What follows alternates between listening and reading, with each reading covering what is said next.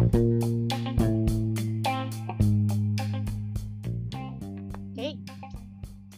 Hello, magandang umaga, magandang gabi, magandang hapon, magandang araw sa inyong lahat. Nandito na naman po tayo para sa isa na namang episode ng Becky! Tita! Ano naman tayo sabay-sabay na ba yan? So anyway, for today's episode, we have special guests again in our episode. We'll be talking more about, health and wellness, fitness, and the likes. So before we go into anything else, I am your Slytherin Dark Queen, Chai. Slytherin Dark Queen. Wow. Hi. This is Tony. I'm Jeff. And this is Dean. And to introduce our first guest, our first guest is a CrossFit Level 1 trainer and a CrossFit athlete. He is also a registered nurse, a health and wellness advocate, a certified personal trainer, fitness bootcamp head coach at Planet Infinity in Quezon City, a rehab trainer, a strength and conditioning coach, and already has 10 years coaching experience. And lastly, kababata ko siya, si Kennedy! Hello, Kennedy. Hi, good evening, guys. Welcome. Maraming salamat sa pag-invite sa akin dito. Yes. For our second guest, Yes. Ate Keng will introduce her. Ate Keng? So, our second guest is a yogi. So, sa grupo natin, we always talk about yoga, no? And our second guest is actually a former co-worker of mine. I've known her for a long, long time na, I guess. My gosh, nag 13 years na ako. So, 13 years na tayo magkakilala. Oo nga. Oh my gosh. So, she transitioned from corporate slave to yogi. O, di ba? Wow. Wow. Hi, Verms. Welcome. Hello. Hi, guys. Hello. Good evening. Game. So, how do we start this? So, ano ba? Interview agad? O, chika-chika muna? Kayo, bahala kayo. Wait lang, naririnig niyo ba ako, guys? Sorry. Yes, we can hear you, We can hear you, Okay, Ken. alright. Okay, thank you. Ako muna siguro very quickly, if we can ask Ken and Verms to briefly introduce themselves, aside from what we've told them. Probably something so cliche, something unique about yourself. So cliche. Slambo questions ba to? Ano lang, quick introduction lang. So siguro we'll start with Ken. Okay, so sabi nga ni Dean, I've been coaching for more than 10 years already. I graduated in San Beda 2007 with a bachelor's degree ng BS Nursing. Tapos, yun, I fell in love with CrossFit actually. And then, it transitioned to more deeply pagdating sa health and wellness. Lalo na when it comes to eating real food and stuff like that. And I've been so overly passionate when it comes to it, lalo na, when it comes to processed food and stuff. Kasi a lot of people don't know that, the food that they eat also affects their psychology. So, lalo na ngayon sa generation natin ngayon, we really don't know kung anong klaseng pagkain yung tinitake na atin. And at the same time, a lot of cases are like chronic diseases. Ang dami na nag-emerge ngayon ng mga ganyan. So, I think it's time for us to go back to our roots and kain ulit tayo ng dun sa mas natural na side. And that's me. Mas lalo akong naging passionate dun sa craft na yon, aside from coaching people. And last 2018, there's this one guy who got featured in TV. He lost like more than 200 pounds in just a year. He used to be a 400 pounder noon, and then in a year na transform siya into into that. Yun. Sa guidance natin, natulungan natin siya ng ganun without any chemicals or any what? Yung mga synthetic supplements and stuff. Just by eating real food and eating real food and vegetables. And, so, yeah. Amazing. Anong time frame nun? Ilang months yun? 1 year? 1 year. Exactly 1 year. Yeah. Wow. Galing. Pwede pala Walang yun, halong no? chemical. Walang halong betchin. Oo. So, Verms. Okay. Ako naman. So, so, yun nga, parang sabi ni Keng, we used to work together.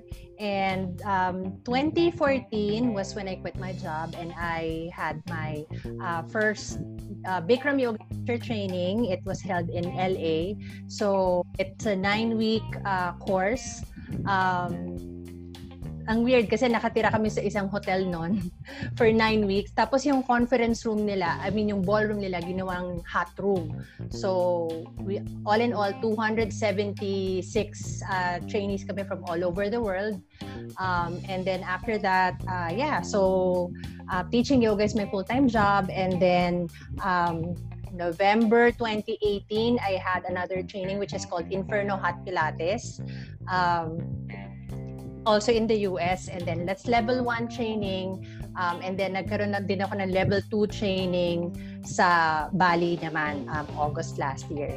So yon, full-time yoga and Pilates instructor, and also meron akong side hustle na siguro alam din to ni Keng. I'm making macrame accessories like earrings, bracelets, necklaces, ganyan. I have a website and Instagram for that. Pero, so yun, those are the things that I'm doing. And I'm married with one son. He's 16 years old.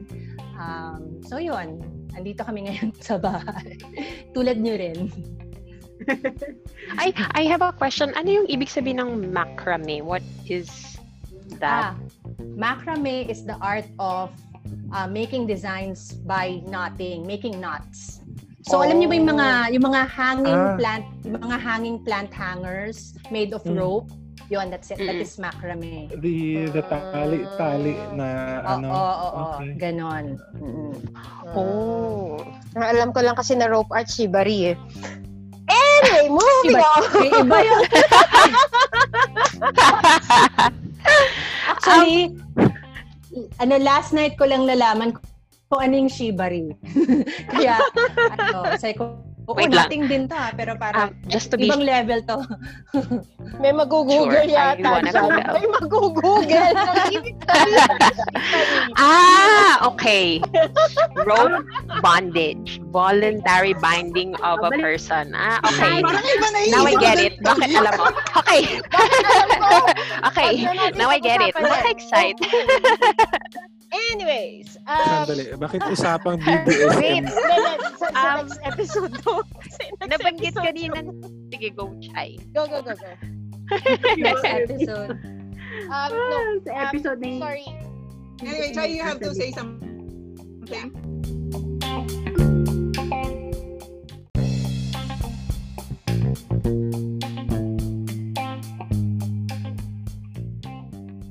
All right. So, Keng, do you want to ask the first question to Verms and Ken? Okay. So, Código. So, I guess the first question would be, how did you realize that you wanted to pursue the career that you have right now?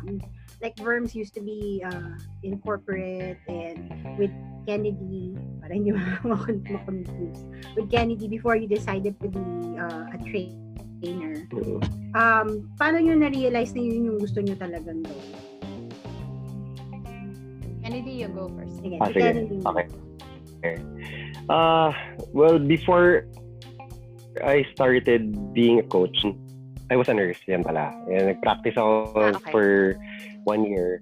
Tapos, yun, Ever since naman high school ako, nag-join na, ang tawag dito, nagpapa-member na ako sa mga gyms. Tapos until yun, I got employed sa isang gym nun kasi parang naisip ko, libre gym. So, kapag empleyado ka doon, so ginawa ko yun.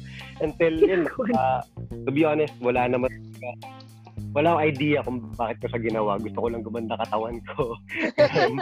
And then, all of a sudden, naging, habang tumatagal nga, the company actually is really into fitness and wellness. So, parang every time na nagkakaroon kami ng meetings and all, natatakling about health, about genes, about epigenetics and stuff like that. So parang sa akin nalaliman ako noon. So parang ako na-challenge ako na ano nga ba naman ginagawa ng pagbubuhat ko kung wala namang purpose at all. Until yun, I decided to take a deeper research on fitness, and then yun, nagtuloy-tuloy na. Tapos na-realize ko na there's more to fitness than being fit and having a six-pack abs. So that's it. Yun lang, na fell in love ako dun sa craft. Lalo na it's an understatement when you say fitness. Parang akala ng mga tao pagpapaganda lang ng katawan, but in fact, it involves your mental, your emotional, your spiritual, and your physical as well. So, then ako na-hook. Nice. Well, ako naman, so ito yung tipo ng storya na I have a friend who's also a coworker namin ni King, and then she invited me to attend a yoga class kasi parang stressed kami, ganyan. So, try kami ng mag-attend ng yoga class na tinitake ng tita niya. And then, when we got there, parang ang tinake namin is 1 week unlimited package. So, on my second day, my second session, parang doon ko na-realize na this is it. Parang alam mo, this is it. Ito yung gusto kong gawin. Ito yung what makes sense to me, that will bring fulfillment to me, to share this with a lot of people. Kasi during that time din also, in our corporate job, sa akin kasi parang hindi na siya fulfilling. Alam mo, parang naiiyak ka na parang, eto na naman, magbibis ka na naman, pupunta ka na naman sa trabahong hindi na nakakapagpasaya sa'yo. So, na parang ito yung mga panahon na sobrang dami ng overtime, na parang kahit hindi ka naniniwala sa mga strategies ng management is you have to relate to that to your team because it's a business decision. Parang alam mo yung mga ganong panahon na. So, ayun. So, nung nag-practice ako ng yoga on my second day. Oh, ganyan kami ni Chay. Oo, kami ng oo. Oo, diba? So, ayun. Tapos, the more na, so na-discover ko yung yoga 2010, and then nag-quit lang talaga ako 2014 na. So the more I practice, kasi naging regular practice na siya, parang gusto kong umikot yung mundo ko sa pag-yoga. Parang dapat matapos ang meeting ko, dapat matapos ang mga gagawin ko at 5:30 because I have to go to 5:30 in the morning because I have to go to my early bird package kasi mas mura siya eh. At saka yung mag-fit sa schedule ko sa ano. So ang office namin somewhere in Boni, Mandaluyong, and then the studio is in Quezon City. So kailangan may commute time pa yon. Alam mo yun yung parang I have to finish my meetings at this time. Yes. Kasi nakatira din naman ako sa Quezon City. So parang on my way home, dadaan muna ako ng yoga, ganon. And then after class, that's when I sleep. Ganon. So parang kailangan kong kumain 2 hours before the class. Alam mo yung parang it's coming to be a discipline na hindi ka lang dapat ang mind mo nakaset na mag-yoga ka at this time. So kailangan meron kang at least na enough na tulog, enough na kain, yung parang ganun. And the more I practice, parang the more ko na-realize na my lifestyle, working in corporate, was parang the opposite of what I was trying to achieve in yoga. Diba? Parang kung ano na lang yung makain mo, fast food, convenience store food, and then you are awake when the rest of the world is sleeping, when your family is sleeping, parang so ganon. So doon na nagsimula yun. Tapos yung naging parang nung second day nga na nag-practice ako is yun nga parang this is what I want to pursue.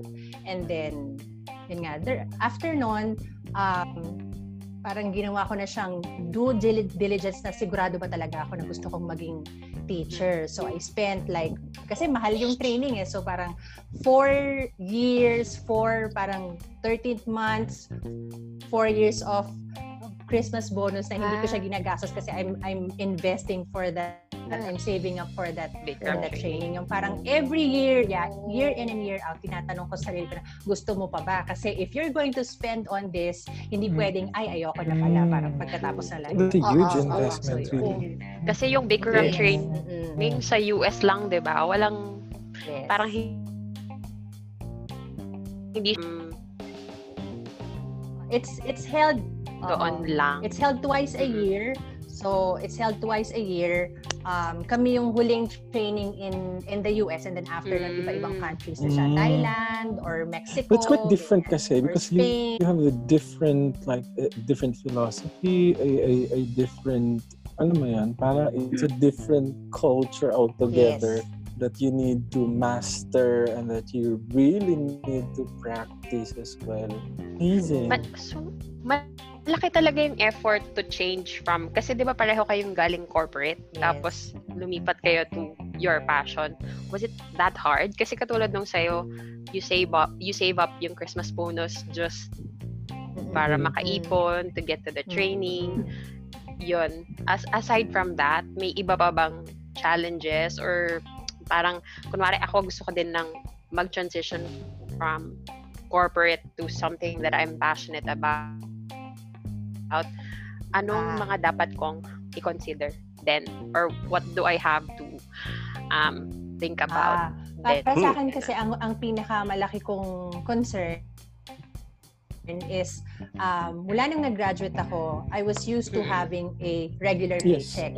Diba? Kasi ito magiging freelancer ako So I have a family to support, diba? I have a mortgage to pay, diba?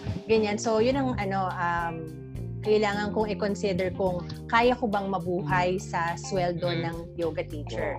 So parang kinompute ko siya, there will be lifestyle adjustment, lifestyle changes, pero mas maganda na meron kang another stream of income aside from teaching yoga. Tsaka ako naman kasi bago ako nag-training, parang nag-commit na sa akin yung home studio ko na they will get me they will give me a regular gig. I would have like 5 or 7 classes a week. Sa'yo? Sa case in my case naman, since nandun ako sa sa healthcare practice, being a nurse. So, parang nagkaroon ng magkaibang perspective yung medicine, yung side ng healthcare at being a nurse, and healthcare being a personal trainer and being a health and wellness coach. Parang mas lalong nabigyan ako ng fulfillment dun sa fitness kasi may mga bagay na hindi tinuro sa akin sa nursing what else? Ano ba yun? Doon sa nursing na ituro sa akin yung gamot, kung paano siya i-take, ano yung mga adverse reactions and all. Tapos nung nag-practice ako sa hospital all the time, I'm not against the hospital rules and all. Ang sinasabi ko lang, in my perspective, mas nabigyan ako ng mas broader perspective pagdating sa health. Na hindi lang gamot ang sagot, kundi nasa kamay na lang natin. So yun. Anyway, going back. So yun nga, nag-nursing ako, mas malaki yung pera noon na pwede naman ako pumunta na ibang bansa kung gugustuhin. Pero I chose to be a coach kasi na-realize ko din na kaya ko palang i-reverse yung medical condition na meron yung genes namin, which is heart disease. Hindi ko masasabi na ngayon na-reverse ko na, but nagkakaroon na ako ng symptoms. So when I was a nurse, nagkaroon ako ng high blood pressure, yung lifestyle ko, sige, gumigising ako ng maaga, but natutulog din ako ng sobrang late. Hindi rin ganun kaganda yung lifestyle even if nandun ako sa isang healthcare facility. And I'm a healthcare worker, but I don't take care of myself at all. Yeah. So, ganun yung nangyari. And when I shifted, that's where I realized na, wow, eto pala siya. na hindi lang pala ito yung sagot dun sa iniisip ko. Kasi ang daming family members ko na may sakit. Marami na ring, sorry for the word, marami na ring namatay due to heart disease, cancer, and stuff like that. Na sobrang yung mga chronic diseases na yan. And then, ako, syempre natatakot ako na yung genes ko, meron naman nun, yung pamilya namin. Right. So, I experimented myself. I did a lot of research and I studied also. Yun, so katulad nga nung kay Verms na nag-aral din siya to continue her education kasi fitness like yoga and my stuff, CrossFit and health, parang you never stop learning Mas lalo ka pa nagmumukhang walang alam every time na natututo ka dun sa craft namin, and you get to enjoy more of your life kesa dun sa pagkuha mo ng pera. And yun, na-realize ko na dito dun sa craft ko na yun nga, our genes hold the gun. There is such thing, there is a quote like this: your genes hold the gun but your lifestyle pulls the trigger. So ibig sabihin nun, kahit na meron kayo sa pamilya ninyo na heart disease, pwede mong ma-reverse yun through lifestyle change. And kahit wala sa family ninyo ang chronic diseases, pwede mong ma-turn on yung genes na yon kahit na wala kayong gene na yon, mata-turn on mo siya dahil meron kang pangit na lifestyle, something like that. So mas nabigyan ako ng sense of purpose pagdating sa ginagawa ko pagdating doon. So there. Kaya mas lalong naging passionate ako about it. So since na inaaral yung dalawa ni Verms yung pagiging healthy,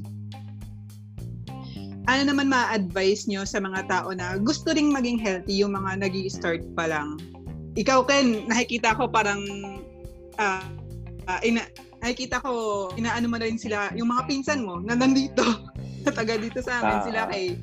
So, anong advice yung binigay mo sa kanila para makapag-start sila ng healthy lifestyle and others na rin na gustong magsimula? Ken? Sa mga gustong magsimula, actually, mag-start lang kayo Parang yun naman yung pinakamahirap yung pagsa-start. If you're looking for motivation, for me sorry for the word again, pero motivation is bullshit. Yun. If you know what drives you, if you know your purpose, you really don't need motivation. Motivation comes and goes.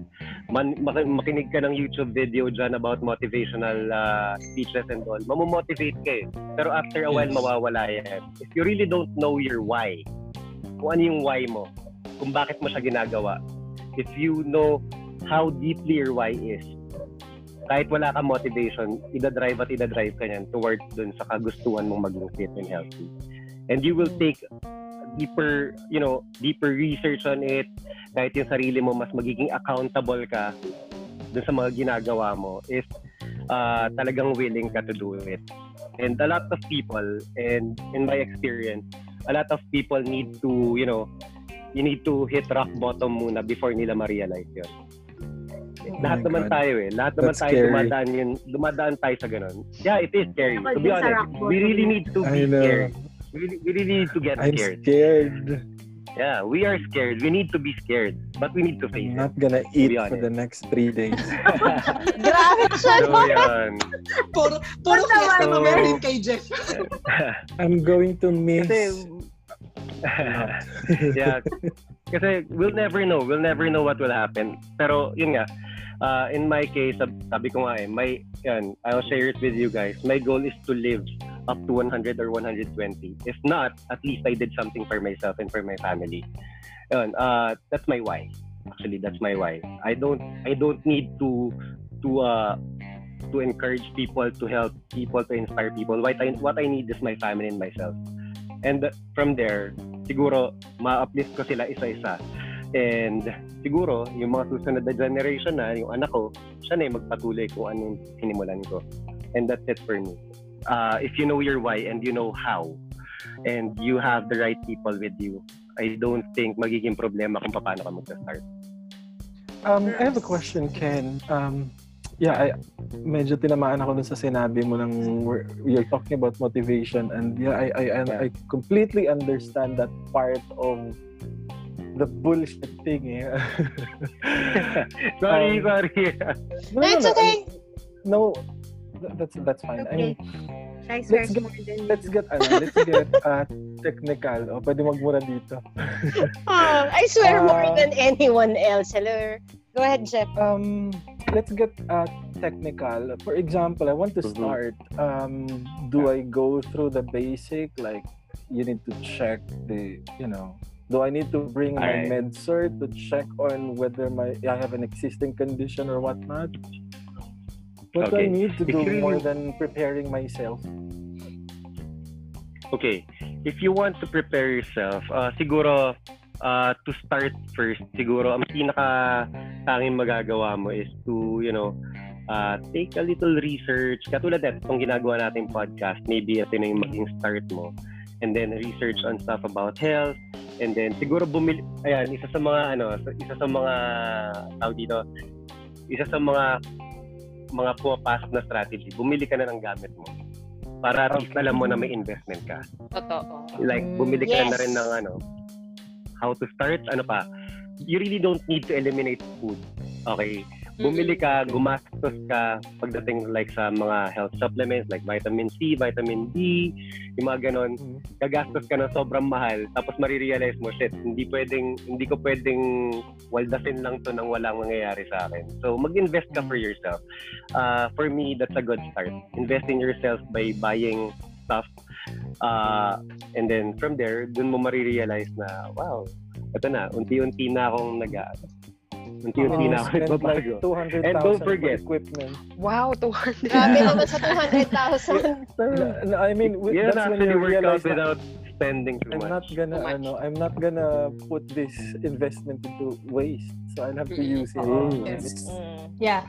Magandang paraan, magandang suggestion nga yung kay Kenneth sinabi na para mag-i-invest ka, para manghihinayang ka, di ba, na masayang siya, kaya gagamitin mo siya. Or pwede rin naman, sa kabilang banda, ako kasi ang ginawa ko naman, na nag-start ako mag-yoga, napapansin ko na iba yung suot ko kaysa sa suot ng mga classmates ko na nag-yoga. Okay. Di ba? Ako parang, kung lang yung pambahay ko, di ba, or sando, ganun lang. Tapos parang kung anong shorts lang na meron ako sa bahay. So sabi ko, if I stick to this routine, if I go to a yoga class regularly, on my first year anniversary, I will reward myself with a nice yoga mat and practice. Ganun, parang ganun ang naging way ko naman. So parang, tsaka ang mga tao kasi parang lahat tayo, most of us are visual. So, pwede naman na hindi mo kailangan pumunta sa doktor muna na to have a full body checkup yung before mo. Kasi you yourself can measure that. Like, for example, can you reach your toes? Diba? You can't reach your toes because your stomach is in the way. So, paano ka mag-start? Just stand up, stretch your arms over your head, diba? And then bend forward. Can you reach your toes? If not, because your stomach is in the way, if you suck your belly in, can you bend deeper? Parang ganun. And then you will explore kung ano pa yung mga ways na pwede mo gawin. Oh, what if I step wider? What if I reach the floor this time? Parang, alam mo yun, yung parang yoga is not the only way to get fit. So if you think that dancing is it for you, or running. Or Zumba or whatever, parang try different things yung sa mga nag-uumpisa, and see what fits your schedule, what fits your abilities, at saka parang do baby steps. Huwag ka agad parang 30-day challenge. For the next 30 days I will dedicate 1 hour full workout, parang ganyan. Lalo ngayong mga nasa ECQ, kahit ako, yoga teacher na ako, nagsimula ako sa magta 30-day challenge ako, pero parang minsan, di ba, you are down, minsan makakarinig ka ng balita na like si senator, ganyan, may ganyan dito. So parang apektado ka, di ba? Tapos parang reality set. Si General nag-birthday party. May pamanyanita, gano'n. Diba? So parang minsan apektado ka. Yung parang uncertainty na kailan ba talaga matatapos to? Tatapos.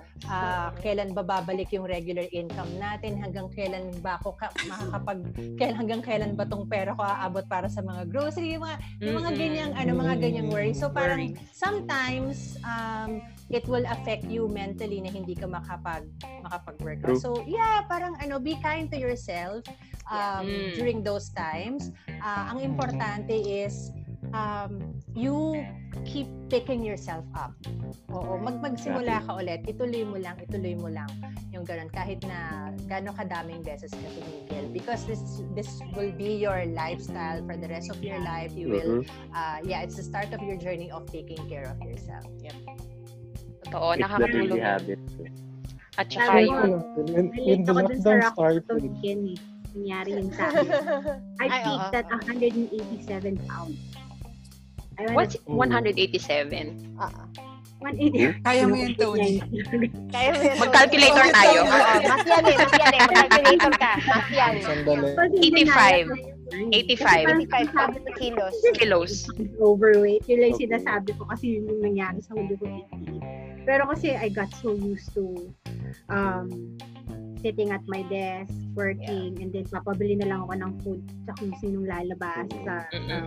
Lalo na nung lumipat kami sa Gateway. Kaya talagang hindi ko na-realize na gano'n na ako kalaki. Tapos ang ano ko lang is parang I went to a weight loss company. Ganun din Pa-sponsor tayo. Nag-invest naman pala. This is not gonna be a paid advertisement. Endorser, parang ito. Hindi, I went to that weight loss company and they weighed me, they measured me and everything. Tapos habang sinasabi sa akin yung lahat ng nakita nila sa akin yun. Kasi may body scan yun. Tapos habang sinasabi na pinipigilan ko talaga yung luha ko kasi parang hindi ako makapaniwala na umabot ako sa ganun. Kasi iniisip ko sa all my life, even before kids, I've always been thin. Tapos biglang parang, ang laki-laki ko, paano nangyari to? Umabot talaga ako sa ganun. Kaya yung rock bottom na yan, sabi na minsan na, you really have to hit rock bottom before you actually decide to yourself, no, I have to do something about this. Yeah. I mean, I'm still not at my ideal weight, pero I'm lighter. I feel better. Yoga every day. Pero sabi naman, I can reach my toes, sir. I can reach my It's the scariest part, the rock bottom. Yeah. There are ways. Kasi sabi nila, fitness is not always being payat. Yeah, Yes. it's not. Kasi I went as far as superfoods. Nagsusuperfoods kami na hanggang sa wala na kaming budget. Kasi diba, healthy sila, maganda silang supplement, pero ang mahal din. Investment din talaga sila. Kaya we went to old school. Yun na, gulay. Luto, oo. Mas mura, no? And mas healthy. May mga hacks kaming ginagawa dito sa bahay. Like my daughter, ano ba yung ginagawa niya? In the morning, actually, ito, pinaka-favorite juice ng daughter ko. By the way, she's turning 3 this November. Ever since nag-start ng uminom ng ever since nag-start na siyang kumain, nakahiligan niya na yung sweet, kamote tops juice. Yan. Wow. Hirap na hirap akong pakainin yan. Yung green. Lang talaga, Yung green yun, no? Yun yung green part. Talbos ng kamote. Talbos ng kamote. Medyo ito yung medyo maroon-ish. Ganon. Maroonish. Hindi, pag nilagyan mo siya pag nilagyan mo lang ng kalamansi. Giging kulay pink pag may kalamansi. Yan, and we put cocoa sugar to it para may konting sweetness. Ganon. Naalala ko ginawa kasi may allergic yung kapatid, Sorry. Okay lang. Sige, go ahead, Ken. Yung sinasabi mo, Ken, allergic yung mama mo sa... yung daughter ko allergic lang sa honey, kaya pinalitan namin to cocoa sugar. Kaya ganun. Allergen din pala si honey. Oo. Galing pa rin kasi siya sa bees Ang bees mataas ang histamine kasi 'di ba? Yung niya, yung venom, chemera, mga nag-aano din. Okay. Ganun. Okay. I get it. Anyway, naalala ko dati, palaya. Tapos, masarap. Pinapay Kaya naman na ganun siya di ba? Wala na yung nanay ko. Baka gusto ko nang patayin. Uy, kilala ni Kennedy si Yun. Mama. Si Mama, ginos yung ampalaya. Tapos, Purong ampalaya ba? oo, puro ampalaya. Tapos pinapainom sa amin ni Ate Peng. Kilala to ni Kennedy eh. So, lahat kami, ayaw namin. Ayoko. Nung buntis ako sa second son ko, nagkaroon ako ng gestational diabetes. Laging ulam ko ang palaya. Yun, easy. Kasi yung ubi ko noon, diabetes din eh. Yung ulam ng palaya, okay lang. Pero yung gagawin mo siyang juice, hindi. Natrama ako. Hindi nababaliw Medyo na. malala yung lahat. Question, kasi most of us dito sa sa session na to are girls. And napag-usapan namin offline before na about exercising ng time of that month or exercising when you're actually not feeling well. Is it advisable to do that? Kasi like I was telling Keng na yoga, pag may period, it's okay kasi it's mostly stretching, getting your limbs parang warmed up, tuned up, and so on and so forth. But when I went to the gym, I actually pulled a muscle ng kasi naka-weight training nakalimutan ko sabihin sa trainer ko that it's that time of the month. So nag-weight training ako. Medyo binigatan yung mga binuhat ko. So I pulled a muscle, unfortunately. So is it advisable or what advice can you give us regarding that? Okay, good question. Kasi I have clients also who are girls then. And isa yun. Kaya may accountability partner ang mga clients natin, yung mga coaches and trainers, is to let them know also kung kunyari may monthly period kayo. Like, yung mga clients ko, parang kaibigan ko na rin. Every time, like, sasabihin na, Coach, alam mo na, meron ako today. May mga ganon. So, you let your trainer know also. And if you're not feeling well, actually may iba kasi, di ba? Iba-iba naman ang hormones na iba-iba effect ng monthly period sa bawat babae, di ba? So, may iba. I have students who are I have students na hindi kaya, may ibang may kaya. So, dun sa mga may kaya, punta tayo doon, pero we'll try to modify some stuff na medyo uncomfortable ka, pero mag-workout pa rin tayo. Sa iba naman, if hindi nila kaya, siguro try to rest first kasi rest is also part of routine. Right. You really need to kill yourself working out kung gusto mong pumayat. Sometimes, most of the time, rest and recovery and sleep is important for weight loss. Yep. So, yan, kung may monthly dalaw ka, minsan, ikaw rin yung mag-check sa sarili mo kung kaya mo. That your trainers know also. Yeah. From a yoga perspective naman, ang iniiwasan lang natin pag may period is yung mga inversions or yung mga upside down. Yeah. Like headstands, ganyan. Let's say bending forward that your hips are higher than your head, mga ganun lang.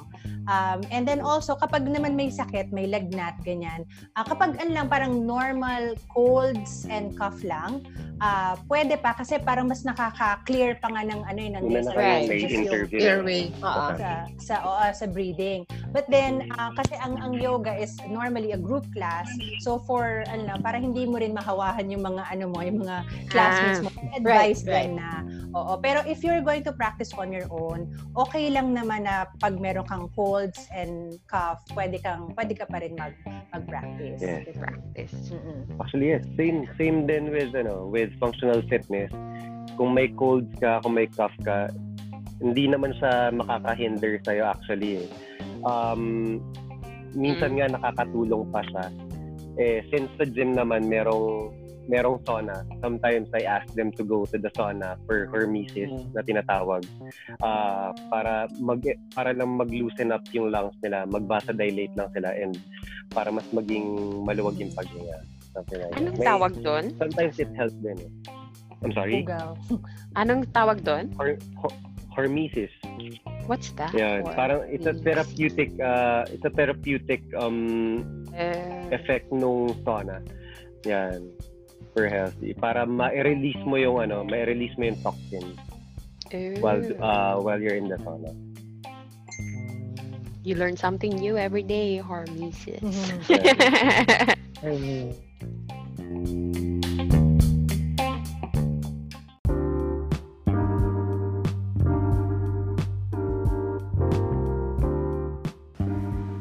Hello, this is Dean, and you're tuned in to Becky Titas.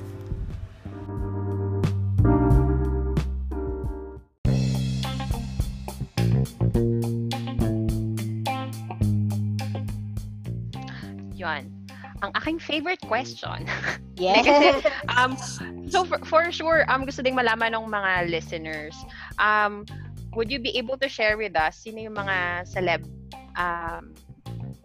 Celebrity clients nyo? Kung meron kayong celebrity client. Kung meron. Si Ken, ikaw muna.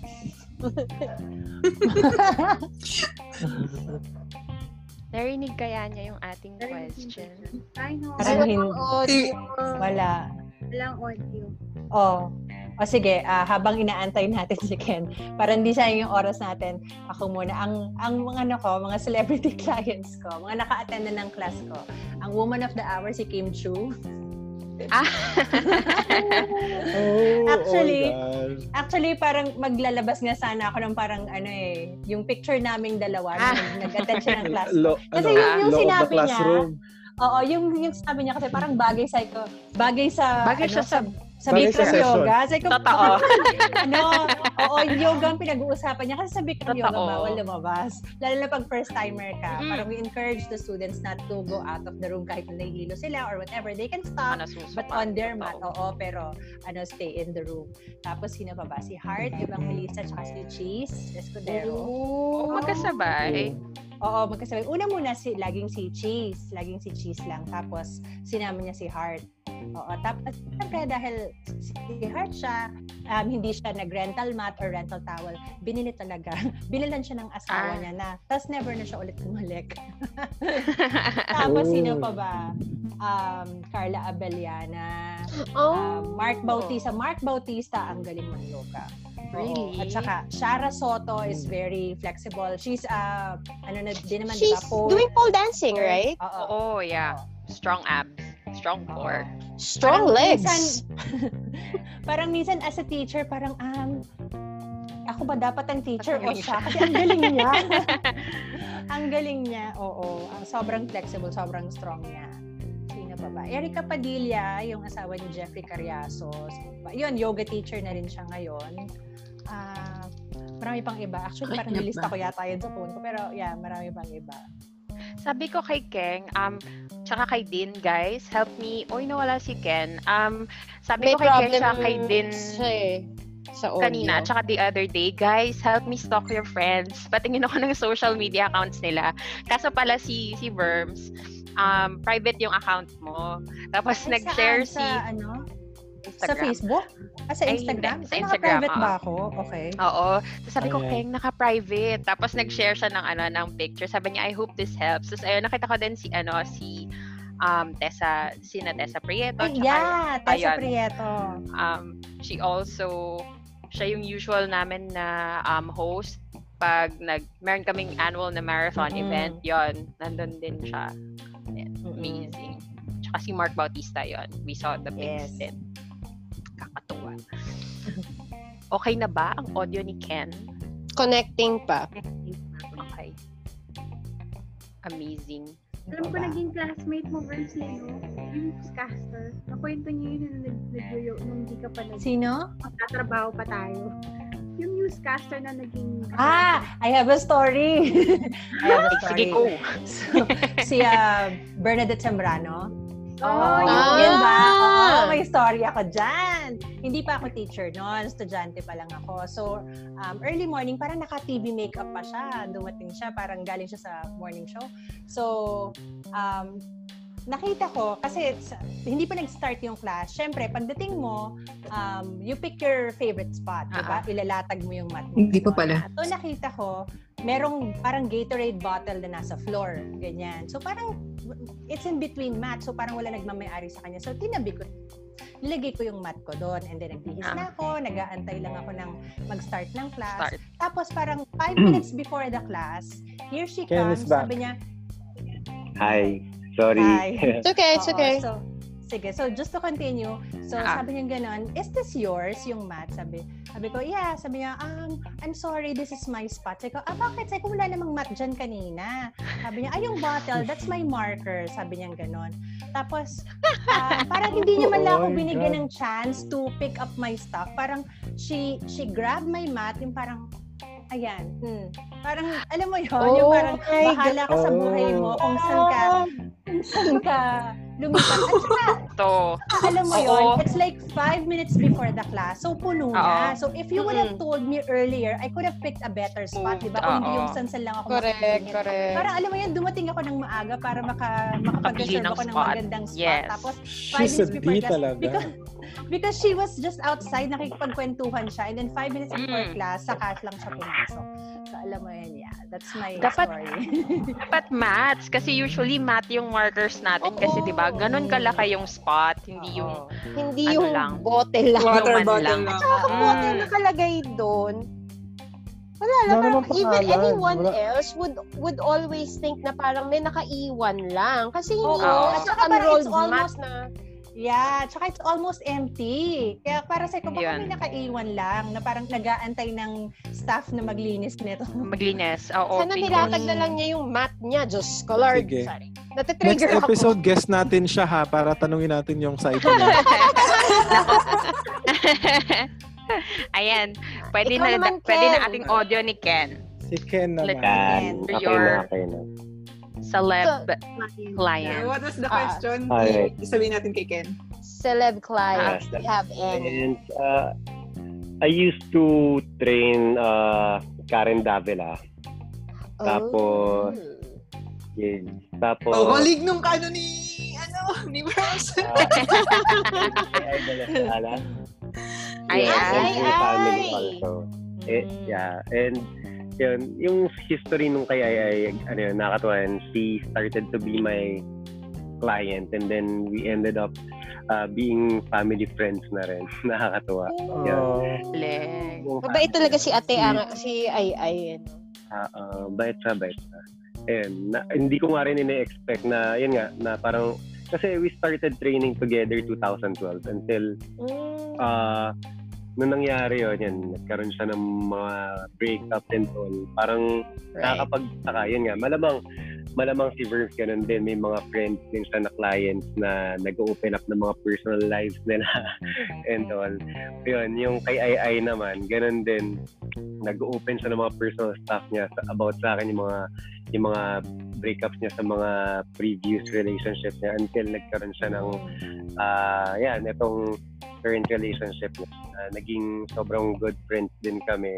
Tapos, naging part pa ako ng entourage nung kanila. So, Cool. Kung inaabangan niya ng mga ng mga chismosang kapitbahay. True. Yan. Sila So, ay actually ang family nila. And aside from that celebrity, parang wala na akong matandaan. Ngayon halo kasi yung mga students ko. Pero I also train sa mga people with special needs. Yan. Tsaka yung mga special population natin. Yan. Nagpupunta ka sa area nila or they go to you or may specific they na go area? to the gym where I also do my freelance training. Yan. That's nice. Tapos specific din yan, no? Hindi yan yung normal na like workout that other specific or parang customized yung training for them. Yeah. Hindi katulad nung regular workout that other people would do. Totoo. Yeah. Especially I have also this student. He is 16 years old and meron siyang hypertension na and may cardiomyopathy. So weak heart na. So kailangan talagang hindi siya kasi hindi siya hindi ganun ka-strenuous yung activity niya. So, so kailangan specialized as much as possible. Bata pa. I have another question for everyone. What advice can you give like for everyone na nasa lockdown ngayon? What fitness routine can you advise everyone on lockdown and probably after ECQ? Anything that they can do at home, in the garden, inside their room, especially for people na nakakulong ngayon sa mga condominiums, maybe in their terrace. What routines can you advise us all? Damay-damay na to. Damay na. Grabe all. Yes. Follow us on Instagram and Facebook. YouTube. Talaga ba? Marami na yan. Tutorial. Basta make sure ito si Ken, every morning nakikita ko may post eh. Nahulog na naman. Nahulog na naman. Sorry, ano yun, Ken? Harot kasi. I have a private group then, and also we have a YouTube channel. Kami ng team ko, actually spearheaded by my mentor, Tito Fit. We give health vlogs there, yung mga exercises also na pwedeng sundan. Actually, meron din kasi kaming isang teammate, wife na mentor ko. She's also a yoga teacher. So, if you plan to also start, lalo na nasa ECQ tayo, pwede naman sundan yung mga gano'n. Make sure also the teachers and the coaches are legit. Regardless if you want to do functional fitness or yoga, as long as you keep yourself fit and you follow the right people, especially sa social media, there are a lot of people who post stuff na na hindi naman natin masasabi kung legit din. So, my advice, my suggestion is you follow these people, the right people, and you encircle yourself also with the right people, especially ang pamilya mo. Sabi nga nila, you are the sum of your 5 closest friends. So there, regardless 1, 2, 3, 4, 5. Nagbilang talaga. Magsa-start kayo, madali lang yan. Functional fitness and yoga, napakadaling gawin sa bahay. Napakasimple pala, hindi madali. Napakasimpleng gawin sa bahay. Ken, we would love to follow. Maybe you can share us your links later on, but we can also share it to our listeners and viewers on YouTube and our podcast. Same with Verm. Ako naman ang suggestion ko, if you don't want to follow certain people, pwede kang mag-follow ng mga yoga studios or gym in their YouTube or Instagram kasi sila establishment sila. So parang they have a reputation to maintain. So hindi sila magpo-post ng basta-basta ng hindi certified or hindi totoong mga teachers. At saka pwede kang mag-search nga sa YouTube, let's say Yoga Plus or Bikram Yoga studios, ganyan magse-search ka. Yeah, you can pwede nga specific like 30-minute beginners yoga. Ganun, mag-search ka lang, makakakita ka na ng mga routine na pwede masundan. Parang may isang yoga studio na nag-o-offer ng parang free yoga classes online. Tapos isa si Bubbles para iso doon sa mga not just here but all over the world. So pwede kang mag-search lang sa YouTube noon. It's really accessible these days. Kasi ang naririnig ko lately kadalasan is the new normal. So na-consider niyo na ba to hold classes online? Yung kasi like my sister, she has a daughter who's into ballet. So in-enroll nila sa Lisa Makuha. So ganun din, may tuition and everything. So all the classes are done via Zoom. Online? Kahit ballet? Talaga? Kasi alam ko, isa yun mahirap. Like right now, even if meron na tayong GCQ, yung mga yoga studios, yung mga gyms, they're still not allowed to operate. So as an alternative to getting some income, na discuss na ba yun kung saan kayo affiliated na na gym or studio na magkaroon ng ganong klaseng online classes na paid? Oo, may mga studios na nag-o-offer nun. Kaya lang parang at this time, tinry na una muna, free classes, Facebook Live, ganyan. And then, after a while, syempre, kailangan din na magkaroon ng income. Tinry din yung ito through Zoom. Kasi maganda dito, you can see everyone. Hindi yung sa'yo lang nakafocus yung camera, diba? So, you can correct postures, you can correct kung ano yung nakikita mo sa mga clients mo. And also, it can be paid because you will just provide the ID and the password once they have you can monetize. Have made their payment. Oo. Pero sa na-observe ko kasi parang hindi masyadong nag-click yung mga paid classes because most of us have very limited income ngayon. So parang mas gusto natin na gastusin na lang yung whatever we have for our essential needs, and then like this one for working out, we can have a lot of free resources online naman. So ano yung in my case also sorry, sige, go Ken. In my case, same din. I am currently holding online classes now. Yun, group and one-on-one. Tapos tuloy-tuloy pa rin. Kung sino yung roster ko before, sila pa rin until now. So, I think we really just have to embrace our current situation kasi that's the only thing we can control. So, yun. And aside from that, syempre, yun nga, yung line of work natin is not considered essential sa ngayon. Pero we can, of course, with the learnings and the knowledge that we have when it comes to health and wellness, of course, pwede natin sila ma-provide ng essentials when it comes to eating the right stuff, being with the right people, like, yun, yung pagtulog ng maayos, yung pag-recover properly. So there, yun naman. At least naka-thrive tayo ngayon. Yan. And aside from that pala, we also do some mga online platforms like YouTube.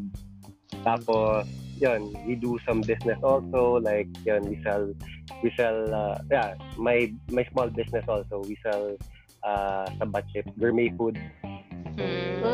It's okay if you promote it. Gourmet, gusto ko yan. Anong pangalan nung product? It is patterned sa name ng aming late na lola, si Benying. What? Yeah, Benying. Okay. So we can find it also on Instagram.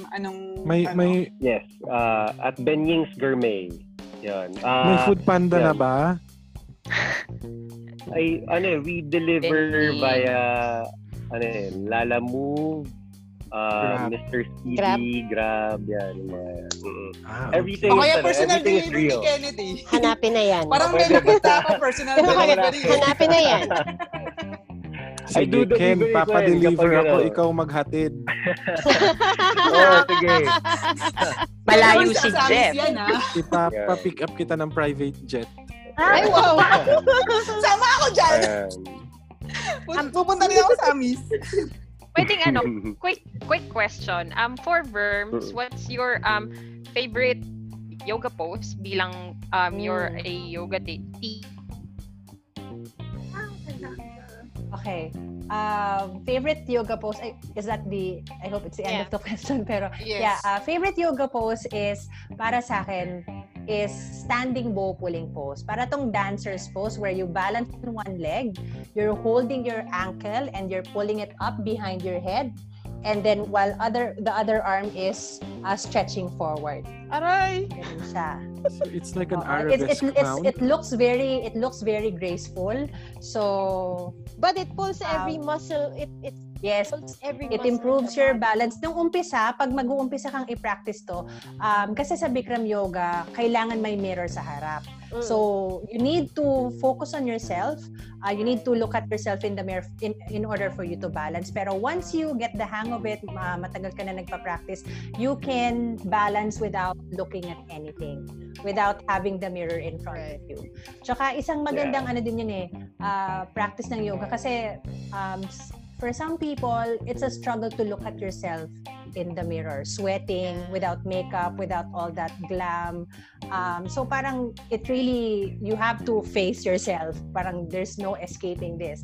Parang gano'n. Pero if you're going to ask kung ano yung favorite posture ko, that's it. Standing bow pulling pose. It challenges your balance. Yeah. It challenges your strength, your flexibility, your focus. Right. Tony is also asking about the about, most hated post. Before yung most hated, let's throw the question to Ken as well. How about your favorite workout naman? Okay, most of my workouts kasi are high intensity. Pero if we're talking about skill, I prefer, before I used to love weightlifting, like clean and jerks and stuff like that. But when I started learning about body weight exercises, calisthenics, naging favorite ko na dalawa. It's Muscle Up, if you're familiar with it. Ito yung makikita niyo yung alam niyo yung gymnastic ring. Ginagawa ng mga gymnast na nakahang sila, and then pagkahang nila, pinupul nila yung sarili na pataas, and then i-dip na yung sarili na pataas. So, that's a lot of upper body strength. Upper body and core strength. And aside from that, yun, yung isa handstand walk. Okay. Where you're walking upside down. Very challenging yung mga ninyo, yung mga favorite ninyo. Because that's where you have a lot to learn pa sa katawan mo. And totoo na marami ka pang pwedeng magawa regardless of your age, regardless of your condition. Marami ka pang pwedeng magawa. Okay. And how about yung most or yung least favorite ninyo? Hindi nyo masyadong bet. Pero kailangan hindi nyo masyadong bet. Yung parang, ako na nito. Ganun. Pero sige, push. Ano yun? O si Ken muna. Ano ba? Ayoko mag-abs. Ayoko mag-workout ng abs. Nakakatamad. Yun lang. Ayoko yung abs. Yun lang, yung mga crunches and all. Actually, helpful siya. Yun lang. It's just that, masakit. Masakit for me. Oo. Para kang hinampas ng 2x2 sa tiyan ng paulit-ulit. Pero masarap yung tulog mo after. Ayoko rin siya. Kinabukasan masakit. Pero, kailangan siya. Yes. You don't like it, but it's a necessity. How about sa'yo, Verms? Ano yung hindi mo masyadong favorite na pose? Kasi ang Bikram Yoga is 26 postures na series. So every time you take class, it's the same series, the same postures. So ito yung posture that comes before my favorite. This is my least favorite. I don't know if you can see it. This is called standing head to knee. Where you balance on one leg. Can you see it, guys? Yes. Barely. Yung parang perpendicular yung isa mong knee na you balance on one leg, It's 90 degrees. 90 degrees. Perpendicular yung isa pa. Yeah, you're pulling your leg, and then you're going to bend your elbows to touch your forehead to your knee. Yes.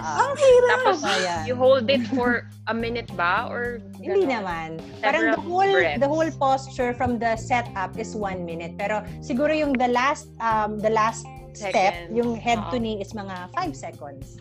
Pang contortionist naman yan. Pero yun, parang ganun din, determination and focus talaga ang ang kailangan mo talaga.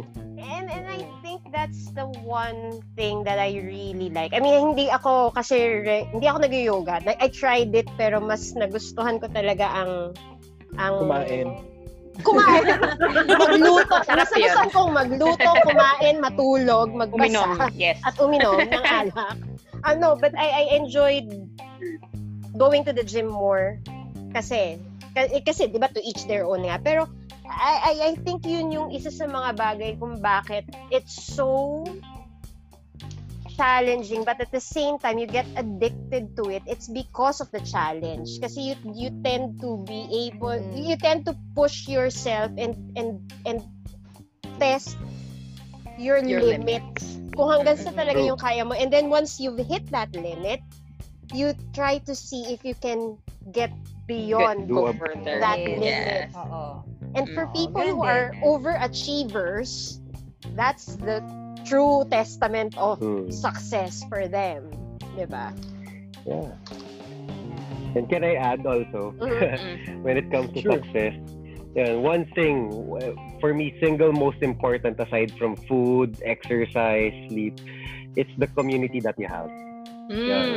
True. For me, it's the community. Yun yung hahatak sa'yo, regardless pa kung gaano ka healthy kumain. Kung mag-isa ka lang palagi, sabi nga na there's no man is an island. Yeah. You get a good community with you and you'll go a long way. That for me is success. Makukuha mo siya through a good community, the right community. Find the tribe. Kasi alam ni Miss Verm, so I downloaded the yoga app. Tapos meron silang Facebook group for global. Nakakatuwa na when you post something on their group and you tell them I was able to accomplish this post. Kasi flex ko lang, marunong na ako mag-split. I saw, you shared that with us then. Oo, sinare ko siya dun sa group page, and there are so many people who are encouraging good, very good. Yeah. You're flexible, ang dami nilang mga encouraging words. They will really push you to, sige, push mo lang, continue and everything. And it's from everywhere. There's US, there's Germany, there's in Malaysia. Tapos, nakakaano siya, nakakainganyo. Kaya, kaya ako ginagamit yung app niya kasi it not only tracks your streak progress. Yes, and when you miss a day, for example, I missed a day yesterday because I had vertigo. Ano sila, sabihin nila sa akin, okay lang yan, you should really allow your body to rest. Oo, part ng training talaga yung recovery and rest. And even something as simple as, for example, sa atin mismo, tayong grupo natin, na I shared na I can already lift. Hi! So cute! Hi, baby girl! Girl ba, boy? Di I'm mo so sorry. Girl. Ayun, tama naman pala ako, girl. Di mo ka magalit. Nawala ako sa sinasabi ko. Ano yun? Ayun. You were saying even in our group. Sarap even in our group, rest, even, whatever, you can lift. Even in a small group such as ours, na yun, di ba parang si Keng, pinakita sa atin yung nakakapag-split na siya, and then we were so happy for her. And even when I said na I can already lift up to 30 pounds, and you guys were also very encouraging with your feedback. Parang something as simple as that, even with a small group of friends, most trusted friends mo, encouragement, it means a lot. So what more kung mas malaki yung grupo na nag-encourage sa'yo, nag-suporta sa'yo. So yeah, that really means a lot. That helps.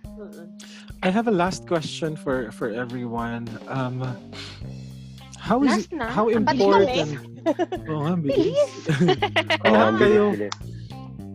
How important is it? Like ako, I'm so sorry, but I've never been to the gym, never tried any formal exercises or routine or anything for that matter. How important is it to get a personal trainer? Oh, nice. Okay. Can I answer first? Sorry. Go ahead. So it's yun nga, yung pinag-uusapan natin kanina about community. A community of two is already a community. And having an accountability partner, which is your coach, at least, yun, knowing na merong isang tao na nag-guide sa'yo, hindi lang para i-correct yung form mo and all, kundi of course, malaman mo na merong sumusuport sa'yo. it's always the support group that matters then if you want to achieve something. So that's how important teachers are and personal trainers are. They're very essential when it comes to your physical health and your mental health also. So yun, in my case, I do give my clients, my students, references, articles every time. When it regards self-help to their questions. Oo, parang when we conduct our training, hindi lang naman siya puro exercise. Most of them asks a lot. They ask a lot of questions pagdating sa health. So, yun, I answer them and then I give them stuff online for them to read also. And from there, minsan ginagawa ko nun, challenge ko pa sila ng konti na nabasa mo ba yung sinend ko sa yung ebook, ganyan. That's a very good follow-up. Kasi coach okay. Sige. So there, parang it's more of having an accountability partner is really important. It's like having parents with you na may gagabay sa'yo along the way. That's a very good point. Exactly why I didn't go to the gym. Wala rin akong kasama na I have no one to talk to. I've attempted once, pero nung nakita kong parang they don't have a formal trainer, I was like, I'm not gonna do this. Until we'll go to Verms. This is also a very personal question for me, Verms, kasi there was this one Swedish guy who happens to be my client who's been inviting me also to do some yoga. Biglang nag-lockdown. But still, he's very persistent that, hey Jeff, after lockdown, you should try and visit our studio. So, do you think that would be a good start? Yes. Oo, yung karamihan kasi first timer na encounter ko is pwede po ba ako dyan? Kasi po, at saka ako din pala, nagba-manage din ako ng isang yoga studio. So, I am responsible also for responding to messages, ng mga tao. So ang lagi kong natatanggap ng mga messages is pwede po ba ako mag-yoga, hindi po ako flexible. So parang mo rin sinabi na pwede po ba akong gusto ko po sanang maligo kaya lang po napakadumi ko. Parang gano'n. Yung parang, di ba kaya ka nga mag-yoga is for you to gain. Opposite. Yes. Is for you to gain flexibility. Pwede ba akong mag-stretching, mukha akong gasul, gano'n. Gasul. Oo, kaya nga tayo mag-yoga kasi to gain flexibility. Tsaka maganda nga siya, like what Ken said, yung community, yun ang namimiss ko talaga sa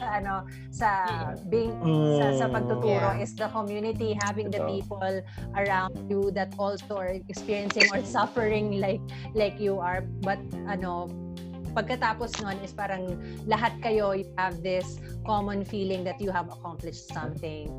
Diba? Yun ang nakakamiss din talaga. Kaya kung ini-invite ka mag-yoga, go for it. Ako nung nag-umpisa akong mag-yoga is sa sobrang passionate ko, na sobrang gustong gusto ko na ma-experience ng office mates ko na yung kung ano yung na-experience ko on my first day of yoga. Sabi ko, ako magbabayad ng first week mo. Para lang, basta lang mag-try ka. And then, syempre, maraming mga reasons or excuses, ganyan. So, sa pagtagal, parang na-discover ko na you can only do so much, you can only convince them so much. Pero kung hindi galing sa kanila, wala ka rin talagang, hindi mo rin talaga sila mababago. So, maganda rin na parang, yes, you invite them and tell them that there's an opportunity. If you want, you can take it. Pero nasa sa sarili pa rin yung That's very reassuring. After lockdown, I think I'm gonna go hit their studio. Kasi ang impression ko kasi with yoga also, it's more of a holistic discipline. Well, of course, lahat naman ng discipline talagang holistic. Same with Ken. Pero for me, that's more like with yoga, I think I can connect more to my inner self. And find what works for you. Yes. Oo, tsaka with yoga naman, ako, ang dami nagsasabi sa akin na, so, kung yogi ka, siguro vegetarian ka, siguro vegan ka, siguro ganyan. Hindi ganun. Parang with yoga kasi, I take what I need from yoga. If it's just stretching, exercise, you don't have to burn sage, you don't have to convert to Buddhism. Oh my God! Diba? Oh my God, Kailangan natin magkaroon ng Kailangan gawin yun. Kailangan natin magkaroon ng isa pang Ang daming episode na kinikater ng yoga. parang feeling ko kailangan natin ng isa pang episode na mag-guest ulit kayong dalawa just to debunk yung mga fallacies, yung mga misconceptions about yoga and going to the gym. CrossFit. If you're open for it, we might invite you again for that naman. Yeah. Kasi I think a lot of din our yun, no? listeners who are very interested in health and wellness would also like to understand kasi marami talagang mga misconceptions sa mga tao regarding that. Na sometimes yun din yung nagsastop sa kanila from exploring yoga, exploring Pilates, exploring going to the gym. So maybe we can help by breaking all of those by having another episode talking about that. Schedule natin. So Aside from that, may mga diets din silang pina-follow na tingin nila it'll make them healthy, di ba? Yeah. Pwede ko But na ba it really sabihin depends. ngayon? please. Go, Ken. Sige, go! Parang namamati ka na eh. Hindi, para if ever may susunod na episode, okay. Yung mga, vegan diet, ketogenic diet, Mediterranean diet, whatever that is.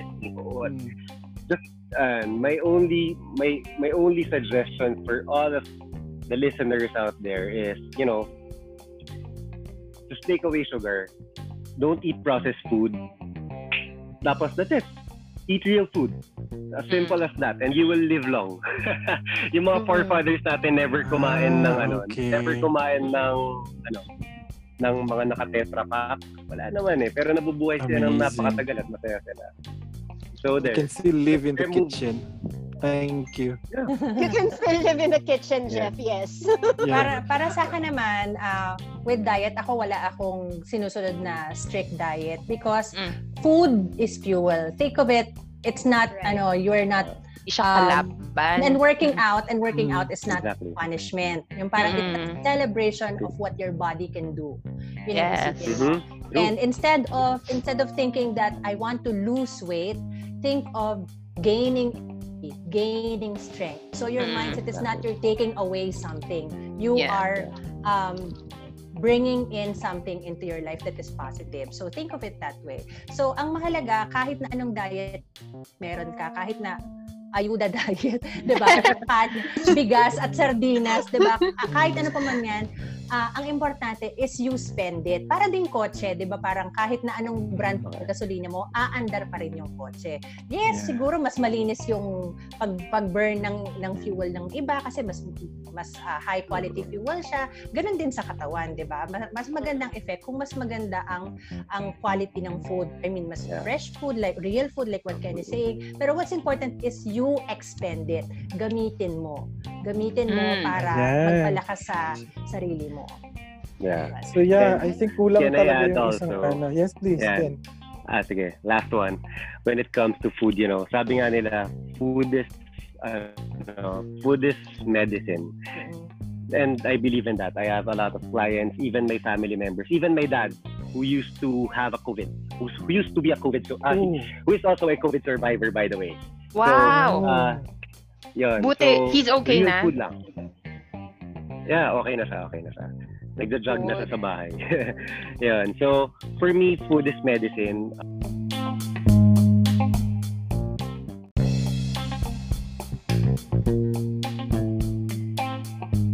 Ayan. So, can I just add pala? So, there.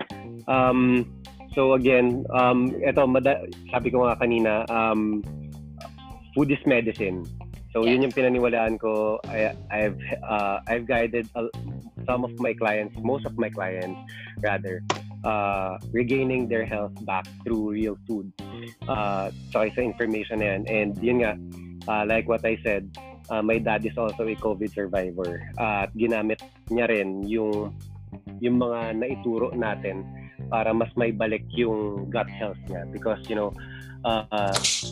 sobrang laking bagay ng pagkain yun, sa recovery at saka sa immunity natin. And yun, for me, food is medicine. Food is information, not just calories for energy. So, for me, if you know what you're eating, 300 calories of broccoli is different from 300 calories of French fries. So, mas maraming napoprovide ang broccoli over sa calories na napoprovide, sa empty calories na napoprovide ng processed food. So, for me, broccoli has magnesium, broccoli has zinc, vitamin C, and everything. But French fries, yung mga processed na yan, it doesn't contain any. Cholesterol lang siya. So, there. Correct. So, that's it. Amazing. Ako naman, ang closing message ko is use what you have, start where you are, do what you can. Ganon, you don't need expensive equipment as a beginner. Exactly. Diba? Parang you don't need to enroll yourself in a gym, lalo na ngayon, nandito tayo sa situation na to. So, whatever you have, whatever little space you have, whether you're in a condo or in your garden, as long as you can fit your body lang nakahiga ng ganun, like a size of a yoga mat, ganun lang. That's enough where you can stretch your arms sidewards and forwards. Ayos na yon. So ang pinakamalaki talagang hurdle is to start. And ang maganda lang is make the decision to stand up and stretch and do what your body feels like to do to be active. Yeah. Love it. Amazing. Now I'm more than motivated to start. Follow ko kayo sa Instagram and your social media accounts because I'm gonna share to you my progress. Can you share your social media accounts, also the YouTube channel? Yeah, sa ating mga listeners, saan kayo mahahanap online? I'm going to type mine. So my Instagram is Vermiverms. Yun naman kasi personal ko naman yun, wala akong as a yoga teacher, but I post there what I'm cooking right now and also what I've been doing. Yun lang. And my Facebook is personal din. So yeah, maybe Ken can share his pages. Again, ako din. Ano yan? Yan, nalagay ko din, type ko rin. Yeah. You can say it, Ken, so the listeners can follow you. Yeah, wait lang. Sorry, oo pala. Okay, anyway. Naging titong-tito ko din. Teka lang. For the you can follow me on Instagram at Ken Rioveros. I usually post stories there, my stories, my daily routine. Actually, parang buhay ko na lang everyday yung makikita niyo doon. And you may also follow Benying's Gourmet for your real sabat chips. Yan, mga gourmet chips na pinaprovide namin. And you can also follow me and add me on Facebook, Ken Rioveros also. And Tito Fit, by the way. You can follow Tito Fit on YouTube and Instagram also. Okay. So the links to the social media accounts of both Vermi and Ken, we will post it on our page together with this episode, and it will also be at the bottom of this YouTube video.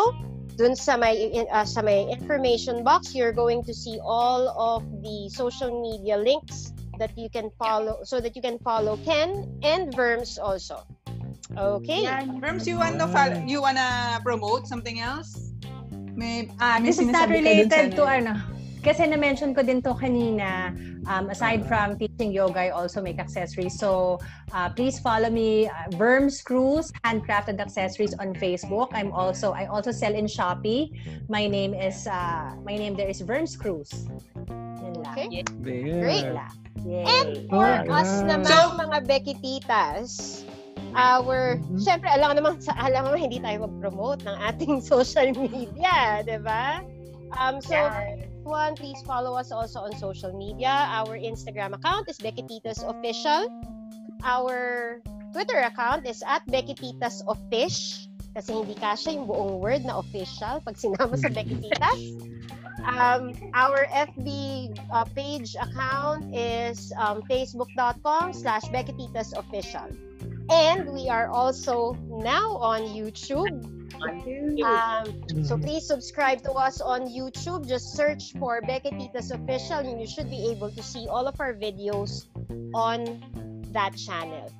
Please help us get to 1,000 subscribers or more than 1,000 subscribers, guys. So please go ahead and also you can you can also subscribe and follow us on Spotify, on iTunes Podcast, and on Google Podcast. Just key in Beketitas Official. And Anchor.fm, you can send us a voice message or suggestions. Yes, for your comments, feedback. Topic suggestions. Kung gusto nyo marinig kumanta si Keng at saka si Jeff, ganun, yan. Pwede rin ilagay sa comments yun. Follow us on WeSing. Follow us on WeSing. We sing there all the time. Correct. Ayan. Thank you so much, Ken and Verms. That was really refreshing and very motivating. It's very reassuring. Your thoughts and your lessons are very, very, very useful for me and for all of our listeners out there and for everyone tuned into Beketitas. Thank you so much for taking time out of your schedules, Ken and Verms, and thank you so much, our guys. podcast. More power. Thank you, Ken. Thanks, Verms. Sa aming mga listeners, that's it for us, your Beketitas. I am Chai once again.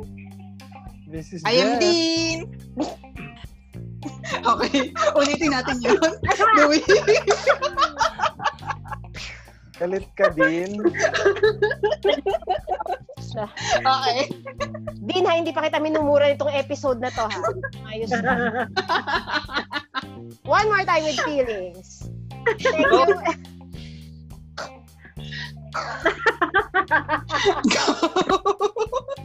So that's it for us. To all our Beketitas, thank you so much for listening. I am Chai once again. This is Jeff. This is Dean. This is Keng. This is Tony. Thanks, guys. And our two guests, Verms and Verms. And Ken. Thank you. Thank you. Bye. thank you. Thank you, guys. Bye. Thank you. Bye.